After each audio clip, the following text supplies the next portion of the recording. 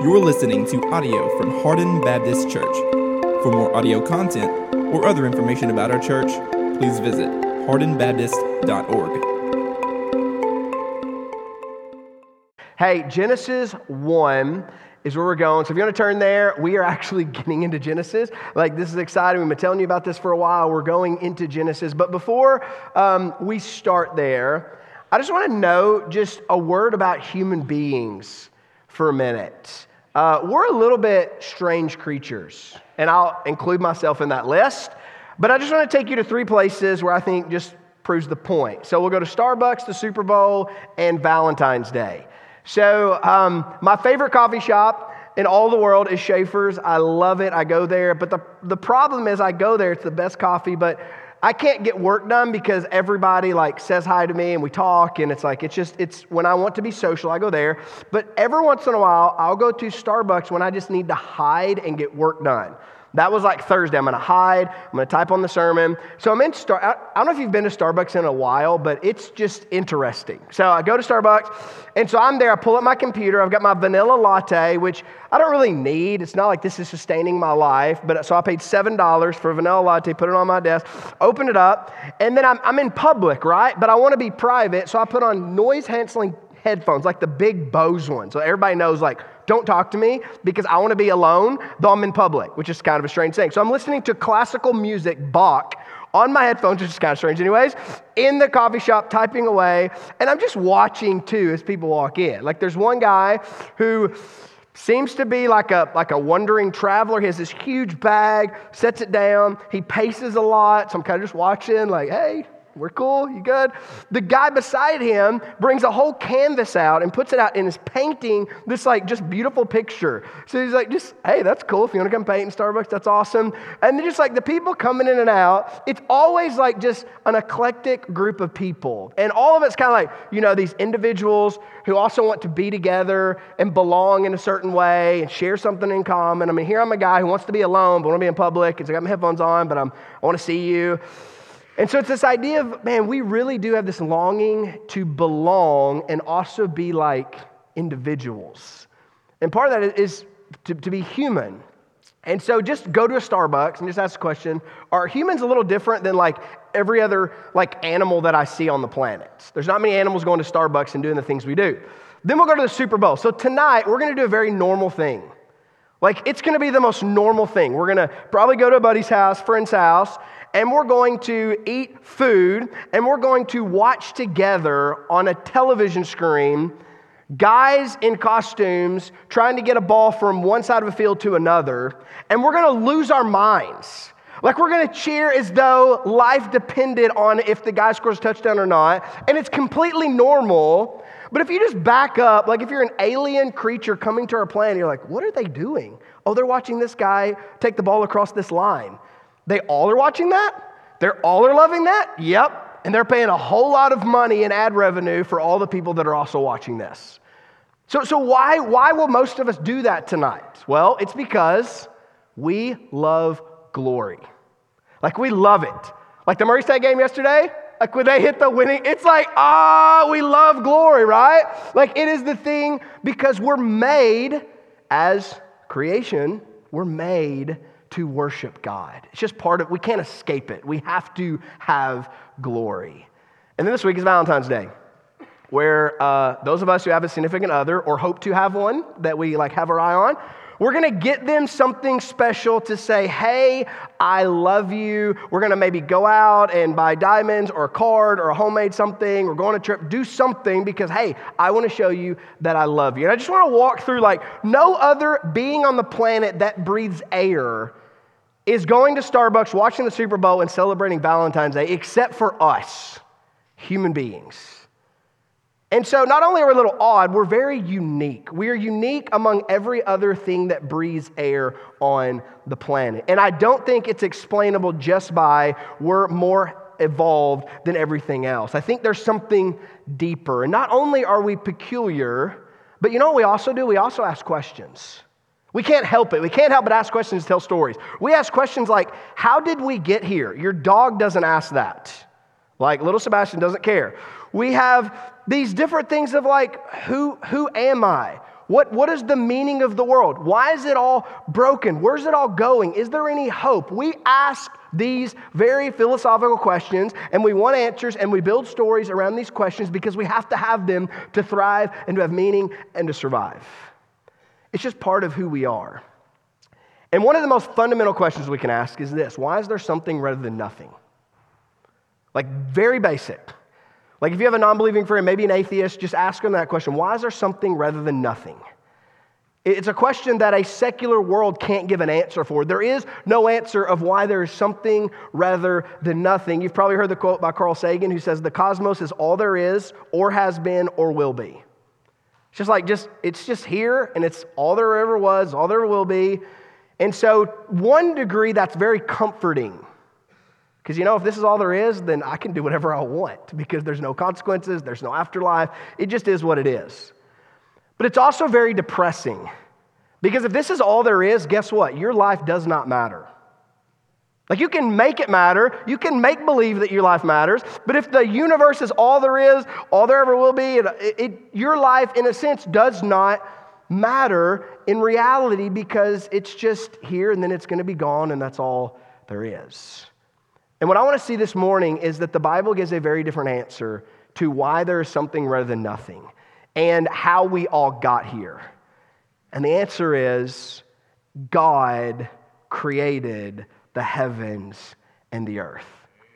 That we have a creator.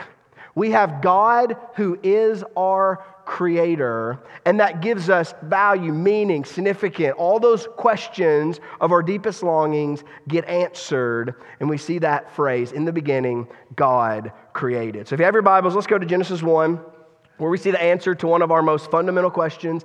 And if you have your Bibles, you can stand. If not, the words will be on the screen. But I want to read just the first verse of Genesis as we think about starting Genesis off. Here's what we see, Genesis 1:1. In the beginning, God created the heavens and the earth. Let's pray. Father, I pray that you'd help us to see that you are creator, and that means you're also Lord, and that our only response is to worship you. We pray this in Christ's name. Amen. You guys may be seated. So kind of the big point, God made all things, so all things should worship God. Like, big idea. God made all things, so all things should worship God. Before we get into Genesis 1:1, I want to ask a question. Why Genesis? Why are we going through Genesis? Well, first of all, Genesis is a really awesome book. Like, I don't know if you've read it lately, but it's unbelievable. I love it. It's an adventure that we're all going to go through together. I want to read what Derek Kidner says about Genesis. He says this: Genesis, in various ways, is almost nearer to the New Testament than the Old, and some of its topics are barely heard again till their implications can fully emerge in the gospel. The institution of marriage, the fall of man, the jealousy of Cain, the judgment of the flood, the imputed righteousness of the believer, the rival sons of promise and of the flesh, the profanity of Esau, the pilgrim status of God's people, are all predominantly New Testament themes. Finally, there is a symmetry by which some of the very scenes, and figures from the earliest chapters reappear in the book of Revelation, where Babel or Babylon and the ancient serpent, the deceiver of the world, come to their downfall, and the redeemed, though they are now veterans rather than untried innocents, walk again in paradise by the river and the tree of life. So Genesis, what's really cool about Genesis is so much of the gospel, so much of the New Testament is a fulfillment of Genesis. So we're going to constantly chase down, here's something that happened in Genesis, here's where it finds its yes and amen in Jesus. So Genesis is going to be a ride, and we hope that you'll stick around. Number 2, Genesis answers our most fundamental questions. It just does, like all those questions that we just asked. How do we get here? Why are we here? What's broken? Who am I? What does it mean to be human? Who is God? What is salvation? All of these questions that we ask, is there hope? Where's it going? Every one of them get answered in the book of Genesis. The third reason is Genesis is the beginning of all things. So that's why we call it the beginning of everything. So think about in Genesis, so much of what we know gets its beginning. So we find we're introduced to God first in Genesis. In Genesis, we get the beginning of the heavens and the earth, the beginning of man, the beginning of sin, the beginning of redemption, the beginning of the people of Israel, the beginning of God's plan to redeem the whole world for his name's sake. All these beginnings take place in Genesis. So Genesis, more than likely written by Moses, most scholars will say, and I agree with that, around 1400 BC, which puts it about 3,500 years ago. Moses writing this, probably to the Israelites who have came out of the Exodus. So they've just gone out of Exodus. Now he's writing to remind them of how they got here and who they are and what it means to be human and all those things in the world that they are living in. So it's a very old book, but it's a very modern book.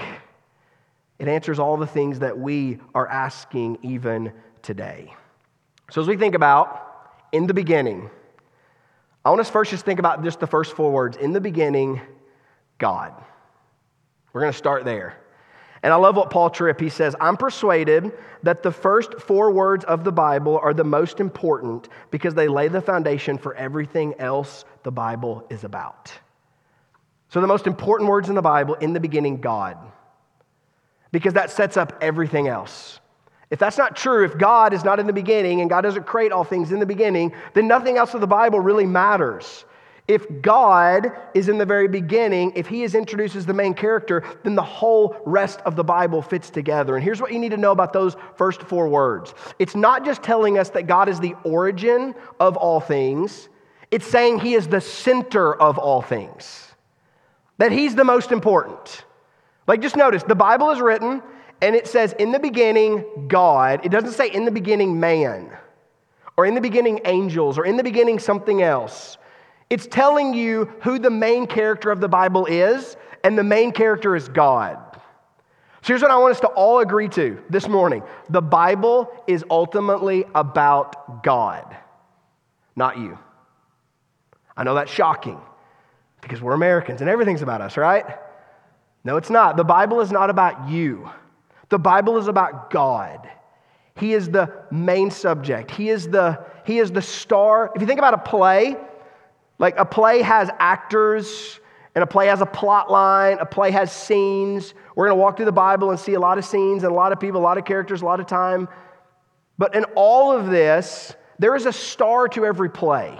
Like the person that comes out at the very end and takes a bow, the whole thing's about that person. God is that being. He's the one that the whole Bible is about, and your story is just one scene in that huge play, which is a story of God. So God is first, God is center, God is most important, and he's the most important in your life, or he should be. See, your life has to revolve around something. You have to have something that centers your life that you revolve around. And if it's not God, it's an idol, and idols will always let you down. So in the beginning, God. When it comes to your life, my life, God. Like that's the most important. That's the center. That's what makes everything else make sense. So we see that God is first. God is the most important. Everything starts with, in the beginning, God. Those first 4 words. So now we're going to look at that phrase, in the beginning, God created the heavens and the earth. And we're going to pull it apart. So the first thing we're going to see is that phrase, in the beginning. So in the beginning, first of all, it shows that there was a beginning. We'll get to that in just a moment. But have you ever missed the beginning of something? Like maybe you missed the beginning of a movie, the beginning of a game, the beginning of your job interview. Like you missed the beginning of something and it puts you back. Has anyone ever done that before? I remember my first day of seminary, like my first class of my seminary career. I go to Jackson, Tennessee. I've got Dr. Ware as my professor. I go into class. I get there early. I pull up my laptop. I'm so excited. Systematic Theology 1. I'm ready to take notes. I'm going to get the syllabus. He's going to explain who he is, where we're going. He walks in. He doesn't introduce himself. He just puts his notes down, and he just starts lecturing. And I have no idea what's going on. I'm trying to get my book. I'm trying to thumb through it. I'm looking at my Bible. I'm trying to figure out where we are. And he is going. I'm trying to type. I can't even spell the words he's saying. I'm like, this is not going. I begin to sweat. I'm looking around like, why is everybody else taking notes like everything is fine and everything is good? And finally I look over and I'm like, where are we? And they're like, it's on your syllabus page. I'm like, what syllabus? He's like, the one we got last week. I'm like, last week? What are you talking about? Yeah, class started last week. You weren't here. See, what I didn't realize is I thought day one was today, but day one was actually a week ago. And it's not a 1 hour class, it's a 3 hour class. So I'm now 4 hours behind. And I missed everything. I don't have a syllabus. I don't know where we're at. I don't have the right books. I'm completely confused on what's going on. And it took me a while to get caught up. See, you can't miss the beginning of the Bible, or you're going to be lost. You're going to be frustrated because you're living in a world that is broken, and you're going to be so frustrated with God because you're living in a broken world. And you forget that, oh wait, God created the world good and perfect in the beginning. We are the ones that broke it. And so when you deal with sin and tragedy and drama and all of the brokenness around you, don't ask, God, why did you make the world like this? He says, I didn't. It's been broken, but I'm still here with you. And I promise to remake it all brand new, where there's no more sin. So don't miss the beginning. The beginning is good. God's good beginning, as we're going to see over the next few weeks. So the idea of a beginning would have been strange to the culture the Israelites found themselves in just after the Exodus. Because to the Near Eastern culture, they would have believed the world is eternal. And the world got here through different gods, fighting over different gods, and body parts of different gods coming and being different parts. And so the world's always been, it's eternal. And this was a very common view sort of all the way through. I think Aristotle, Plato, they argue that the world is eternal. It's always been here. So there's no need to explain it. Well, then in about the 20th century, science began to prove the world actually has a beginning. It's not eternal, which wasn't really good news to scientists because that's sort of like if the world's not eternal and the world has a beginning, then we've got to explain what in the world caused this beginning. And you can probably think about, how does a secular atheistic worldview say, okay, the world had a beginning. How do we explain that? It comes from the Big Bang. So at some point in time, there was a Big Bang and everything came into existence. And then from that Big Bang, through the process of Darwinian evolution, here we are. We go to Starbucks, we watch the Super Bowl, and we do Valentine's Day. It's all very explainable. And the problem is, okay, if you have a beginning, then it makes very logical sense that something had to start that beginning. That if before that beginning there was not time, space, and matter, if all that came into existence, then something had to be before that caused that. And that's still of much debate. What is before the Big Bang? Most say we just don't know. Here's what we know. We'll go from there. But it's a lot of hearsay, and we're really not sure. I read a Forbes article this week. This was in 2021 by an astrophysicist. Here's what he says. The Big Bang wasn't the beginning of time and space, and cosmic inflation, which preceded it, cannot be the beginning either. So he's arguing cosmic inflation started the Big Bang. So yeah, like not God, that's too crazy. It was cosmic inflation. And there's all these charts for cosmic inflation. This is not like a joke. This is like real, okay? So it wasn't cosmic inflation, can't be explained either, unless it went on for an eternity. After a century of cosmic revolutions, we're right back to where we started, unable to answer the most basic fundamental question we can ask. How did it all begin? So here's a PhD astrophysicist saying, hey, we're studying it, we're trying to figure it out. We're kind of back where we were. We know the world began, but we really have no idea how it began. And here we are sitting in a room saying, in the beginning, God. And so just think about for a moment, this is Jimmy Slack first kind of showed this reasoning. I thought it was really good. So if you think about, okay, for something to have started, let's say the Big Bang. Let's just concede, okay, there was a Big Bang, there was an explosion, everything came into existence. So for something to have made space, time, and matter, that being, that cause would have to be, well, first of all, outside of time, because that being created time. So that being would have to be, well, not bound to time. What would that be? An eternal being, okay? And if the being brought into space matter, then that being couldn't be of space and matter, couldn't be a material being. It would have to be of non-material. What else do we call that? Spirit. So if the Big Bang happened, the thing before that would have to have been eternal and spirit. Well, let me introduce you to, in the beginning, God. Guess what God is? Eternal, and God is spirit. And not only do we have to have those things, but whatever caused that explosion of everything coming to existence, that being would have to be very intelligent and very powerful. Again, welcome to God. In the beginning, God, who is eternal spirit, who is powerful and wise and can create everything that we see.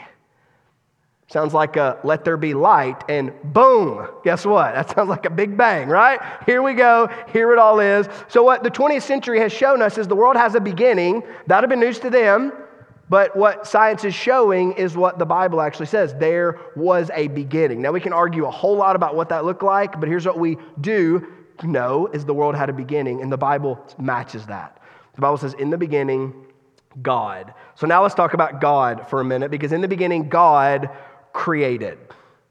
God created. Now that word created, it's the Hebrew word bara. And according to Michael Cohen, what that means is it's the only verb. This verb is only used to talk about God, never a human subject. In other words, humans can't bara. Humans can't create, as the Latin says, ex nihilo, out of nothing. This is only something God can do. So God bara, He created everything out of nothing, something that we can't do.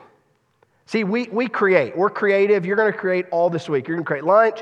You're going to create an outfit. You're going to create something for work. I actually created that slide. Does it look good? It says God created. That's pretty cool, right? That was me creating the slide that says God created. But you know how I created that slide? I just said, boom, slide, and it was there. None of you believe that, right? I had to use tools. And so truth be told, the slide actually first started as a graphic made by Virginia Cruz, who's here because she's awesome with graphics, much better than I am. So it started with a base design that I opened up on my computer, and I got her design, and I took out the words she had, and I put in the words I needed to use this point, which is God created. And I used the internet to share it with the team, and I'm typing like words like God created. So I'm making something, I'm creating something, but I'm using something to create something. That's how all of us create. Here's the distinction with God. God didn't use something to create everything. He created everything out of nothing. Like He's bringing into existence things that are not. And He does it by speaking words. He says, let there be, and there was, as we're going to see next week. He is our creator. He is the only one who creates and can create the heavens and the earth out of absolutely nothing. He didn't have pre-existing tools. He didn't have to defeat some god somewhere and from His body make the world. No, there was nothing but God, and then God said, and then everything came into being. And it's interesting in the Bible that Genesis starts out with in the beginning God, and it doesn't tell us who God is. It doesn't say in the beginning God, who's holy, holy, holy, good, loving, just, merciful, kind. It doesn't give us a list of God's attributes. It just simply says God created. That's the first thing we know about God. Not who He is, but what He did. That He created all things, which is very significant. Because what that means, if God is creator, it means that He is Lord. Like if God is creator, here's the implications. That means God is Lord. That means He owns it, He rules over it. That means He owns you and He rules over you. He has authority, He can tell you what to do. And guess what? We don't like the reality that God is Lord. We want to be our own Lord. We want to create our own destiny. We want to build our own stories. We want to do what we want. But yet, God as creator means He is different than us. So think about God as creator, everything else is creation. So there is a chasm between God and His creation. Like God is present in His creation. It's not deism. He didn't create it and then walk away. He is present. He is immanent with us and in us, but He is distinct from us. He is not creation, and creation is not God. It's not Avatar. We're not on Pandora. We hook up to a tree. He's not creation, but he's He's present in his creation. He rules over it. He's authority over it because he is the Lord. And you think about God as creator, it means that he is independent of all things. And he is the only one who's independent. You're like, well, I thought I was independent. Didn't we have like a declaration or something? You're not. We are all dependent on God. All of us. Every one of us. Even as Americans, guess what? We are not independent of God. We are dependent on our very life is dependent on him. See, I love how A.W. Tozer says, need, it's only a creature word. It can't ever be said about God. See, God doesn't need anything. You can't give him anything that he needs. He's not thirsty, he's not hungry. Guess what? You as a creature, you are very needy. You need food, water, and Netflix. Like you have to have those things to survive, right? We are needy people. We have needs. We have to breathe. We have to sleep. God needs none of those things. He's not needy. Why? Because he's the independent creator. Everything else exists from him. Everything is dependent on him. That's why he's very different than you. That's why he's holy, holy, holy, set apart. There's a chasm between you and God. You're not just peas in a pod. He's very different than you. But he loves you, and he's with you. So God is creator. There's a chasm between. He is independent. We are very dependent. And so the logic is, if God is creator, he is Lord. I mean, just listen to Nehemiah 9:6. It says this, you are the Lord, you alone. Well, why is God the Lord, and why is it only him that is Lord? Because you have made heaven and the heavens of heaven with all their host, the earth and all that is on it, the seas and all that is in them, and your presence, all of them, and you preserve all them, and the host of heaven worships you. So because you made everything, you're Lord of everything. It means God gets to set the rules. God is the authority. God gets to say this is right and this is wrong, and we say, okay. We don't say, well, I think, well, you didn't make the thing. Like when you make something, you get to own it and set the rules for it. Like whoever made pickleball, I get to make the crazy rules to it, right? I'm just playing it. Like why'd I have to do? I don't know. The guy said, okay, we'll just play like this. Because some guy or girl made pickleball and they get to tell how it's played. And you can't just be like, well, I'll just do whatever I want. The other person will get mad at you, right? So whoever makes the thing gets to set the rules. Guess what? God made the thing. He made you, so he gets to set the rules. He gets to tell you how to live. He gets to tell you what to do. And you get to say, amen, and I'll go do that. So see that God is Lord. That's what creation means. I think it's Gentry who says, like the whole Old Testament, there's one big point. God is creator, which means he's Lord. Which means he rules over you. He rules over me. We don't get to argue that. That's not subjective. God made it all. John Frame says it like this. The chief name of God in Scripture is Yahweh, which English translators render as Lord around 7,000 times. God's lordship includes his control over all things, his authority over the universe, and his presence in every part of creation. God's work of creation underscores his lordship in all three of these respects. So God is Lord. Yahweh is Lord, which means, as John Frame says, he's in control, he has authority, and his presence is everywhere. He is Lord. He is sovereign. And why do we know that? Because he created it all. When you're the creator, you get to set the rules. And here I think is the real draw to secularism. Like we have a culture that is very much pursuing, becoming more secular by the moment. I think the real draw to secularism is if we get rid of God, we get rid of the authority. We get rid of the rules. We get to do whatever we want. We get to be whoever we want to be. I mean, as I'm typing this out, there's a Starbucks commercial about wanting for you to join the team, and it says, because we champion your most authentic self. Imagine if you told your great-granddad, hey, granddad, be your most authentic self. He'd be like, what are you talking about? I'm going to go chop wood. Like, what do you mean? Like, what does that even mean to be your most authentic? Well, we know what it means. It means that you are the authority, you are your creator, Lord God, and just do whatever you want, whatever you desire, do it, and then you'll be your most authentic self. I have news, your most authentic self is what God says about you. How He made you is your most authentic self, and until you find your identity in that, you're going to wonder and grope at something that is a facade. And man, we see it all over. That the reality is, man, God is Lord. God defines us. God is Lord because He made everything and He made you. So we see that God is first, He's center, and He is the most important in the whole story. In the beginning, God. So there was a beginning. In the beginning, God created. So then now what did He create? He created the heavens and the earth. Now this is like thesis statement. Next week, we're going to deal with, okay, now we're going to go to the earth, and we're going to see kind of how God did this. But now we're just talking broad strokes. Here's what God created, the heavens and the earth. What does that include? It includes everything.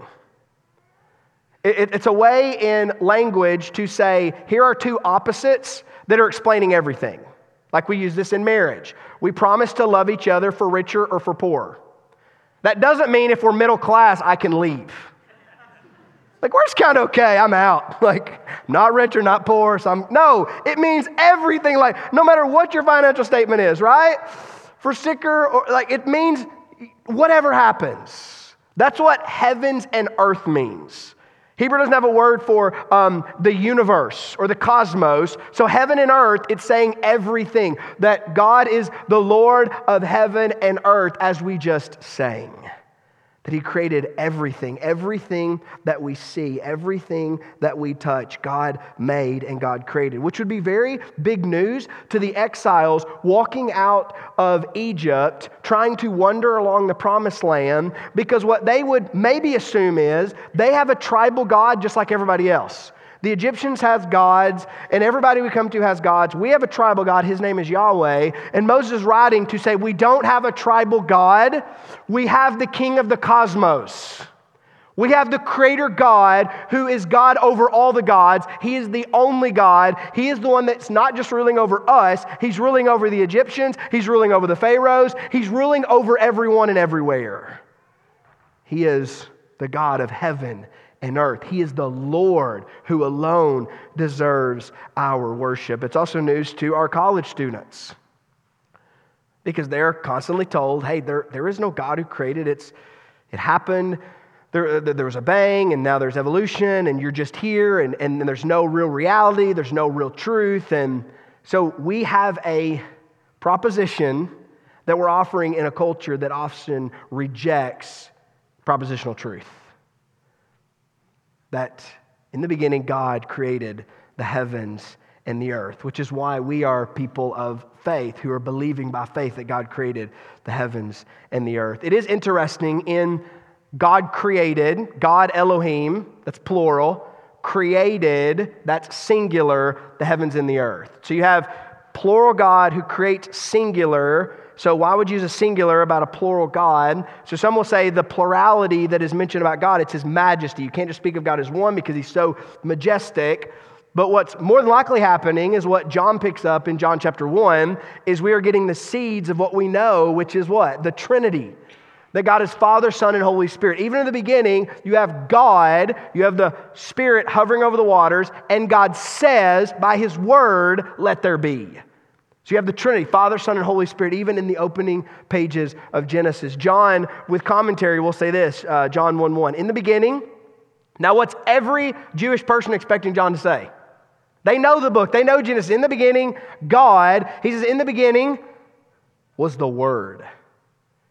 So he's already showing, okay, the Word is God, just in case you missed the subtlety. And the Word was with God, and the Word was God. So now he's bringing it in the beginning, there was the Word. Who is the Word? Well, in verse 18, the Word becomes flesh and dwells among us. That's Jesus. Jesus is the eternal Word, the eternal Son from the Father. And we see that He was there in creation.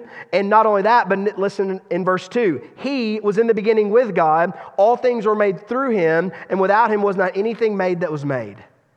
So now we see that in the New Testament, Jesus is our Creator God. He's not just a carpenter who builds houses. He's God who creates the cosmos. He's not just like a good guy who has some good rules, and if you follow him, that's cool, but if you don't, that's cool too. No, he is the God of the universe. He is Lord who made you and who you are made for. So the only response is to believe and to follow after him. Colossians 1, Hebrews 1 also shows that Jesus is also our creator God. So the question for us is, do you believe that? Like, do you really believe that God created the heavens and the earth? Do you really believe that the Lord Jesus created all that you see and all that you are, and that you belong to him, and that your life lived to flourishing is found in him and him alone, that your identity needs to be wrapped up in Jesus? Do you honestly believe that, and do you honestly live that? Because in one sense, we can look and reason, and it does make the best sense that God made the world. Something had to make it, and if we look at the God of the Bible, it definitely matches with science and theory. Yeah, it seems like God is the most logical explanation, but also we have a moment of faith, that nobody just reasons themselves into the kingdom of God. Notice what Hebrews 11:3 says. By faith, we understand that the universe was created by the word of God, so that what is seen was not made out of things that are visible. So ultimately, it's a faith step. Guess what? You can't go back there. We can't redo the process. We can't make another creation and see if we got our models right. At the end of the day, you have to, with reason and thought, but you have to have a leap of faith to say, okay, either nothing made everything or God made everything. And if nothing made everything, nothing matters. If God made everything, then everything matters. But it matters in him, and it matters under him, and it matters in following him. So if you are a person that by faith believe God created the world, then your steps should match your faith, and now you're living out the reality that God made the world. You're not just saying it, you're living it. So what does creation tell us about God? Well, let's kind of summarize what we think about God. So number one, that God is Lord. That's what creation tells us. We just went through that. God is Lord. He made it. Last night, the boys had a dispute over the PlayStation. One of the boys comes down on my chair typing, and they get, Dad, hey, Dad, this happened. We need you to come up here and settle it. So I walk up there, I survey the situation, and then I declare what's going to happen.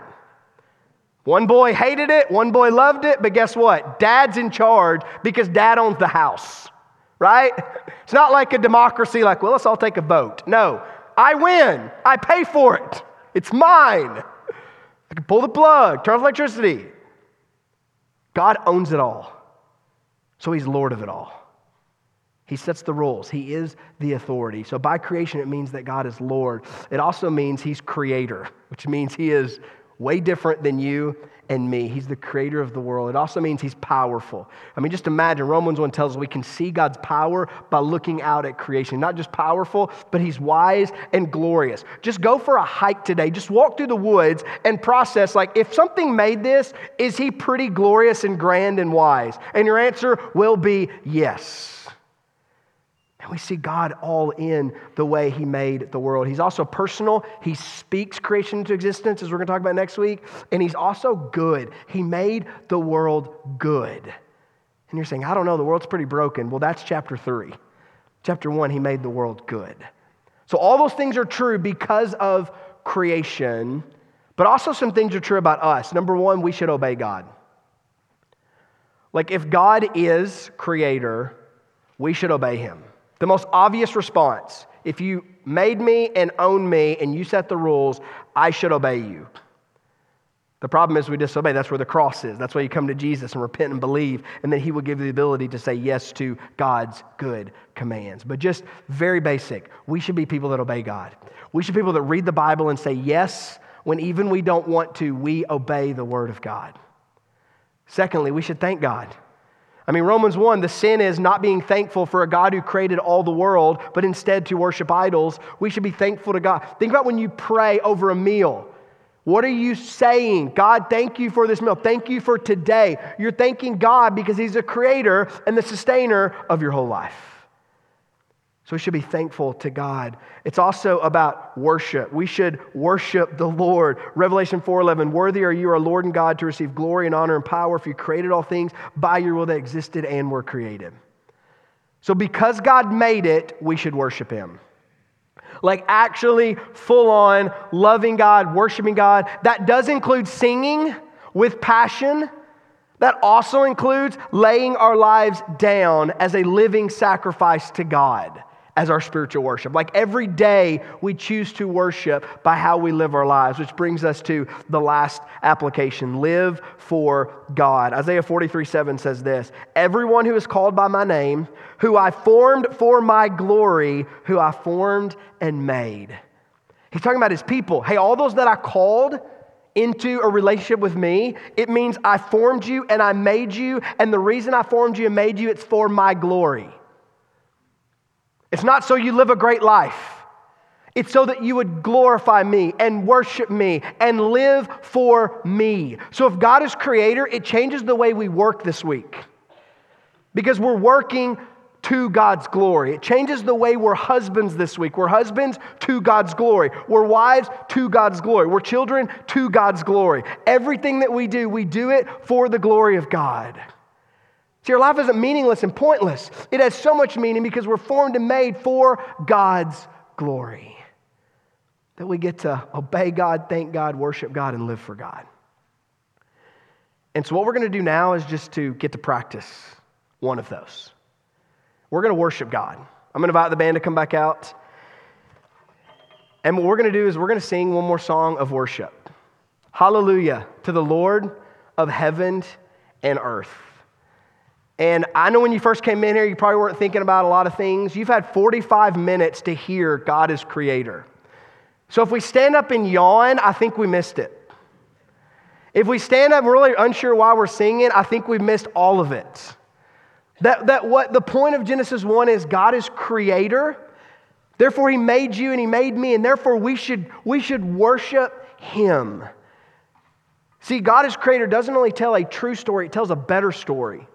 It gives us a better reason for our life that we're made for God and we get to enjoy God forever. And it's not just a story about God as our creator, it's about a story of God our redeemer. Because we fall, but there's a cross and an empty tomb that brings us back to God and gives us hope of a new creation coming.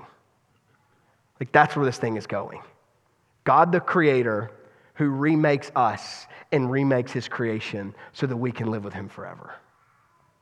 So I think we should worship God of heaven and earth. So if you'd stand with me, I'm going to pray. And let's sing this last song like we mean it. Father, we love you. You are the creator and Lord. Let us sing like we mean that.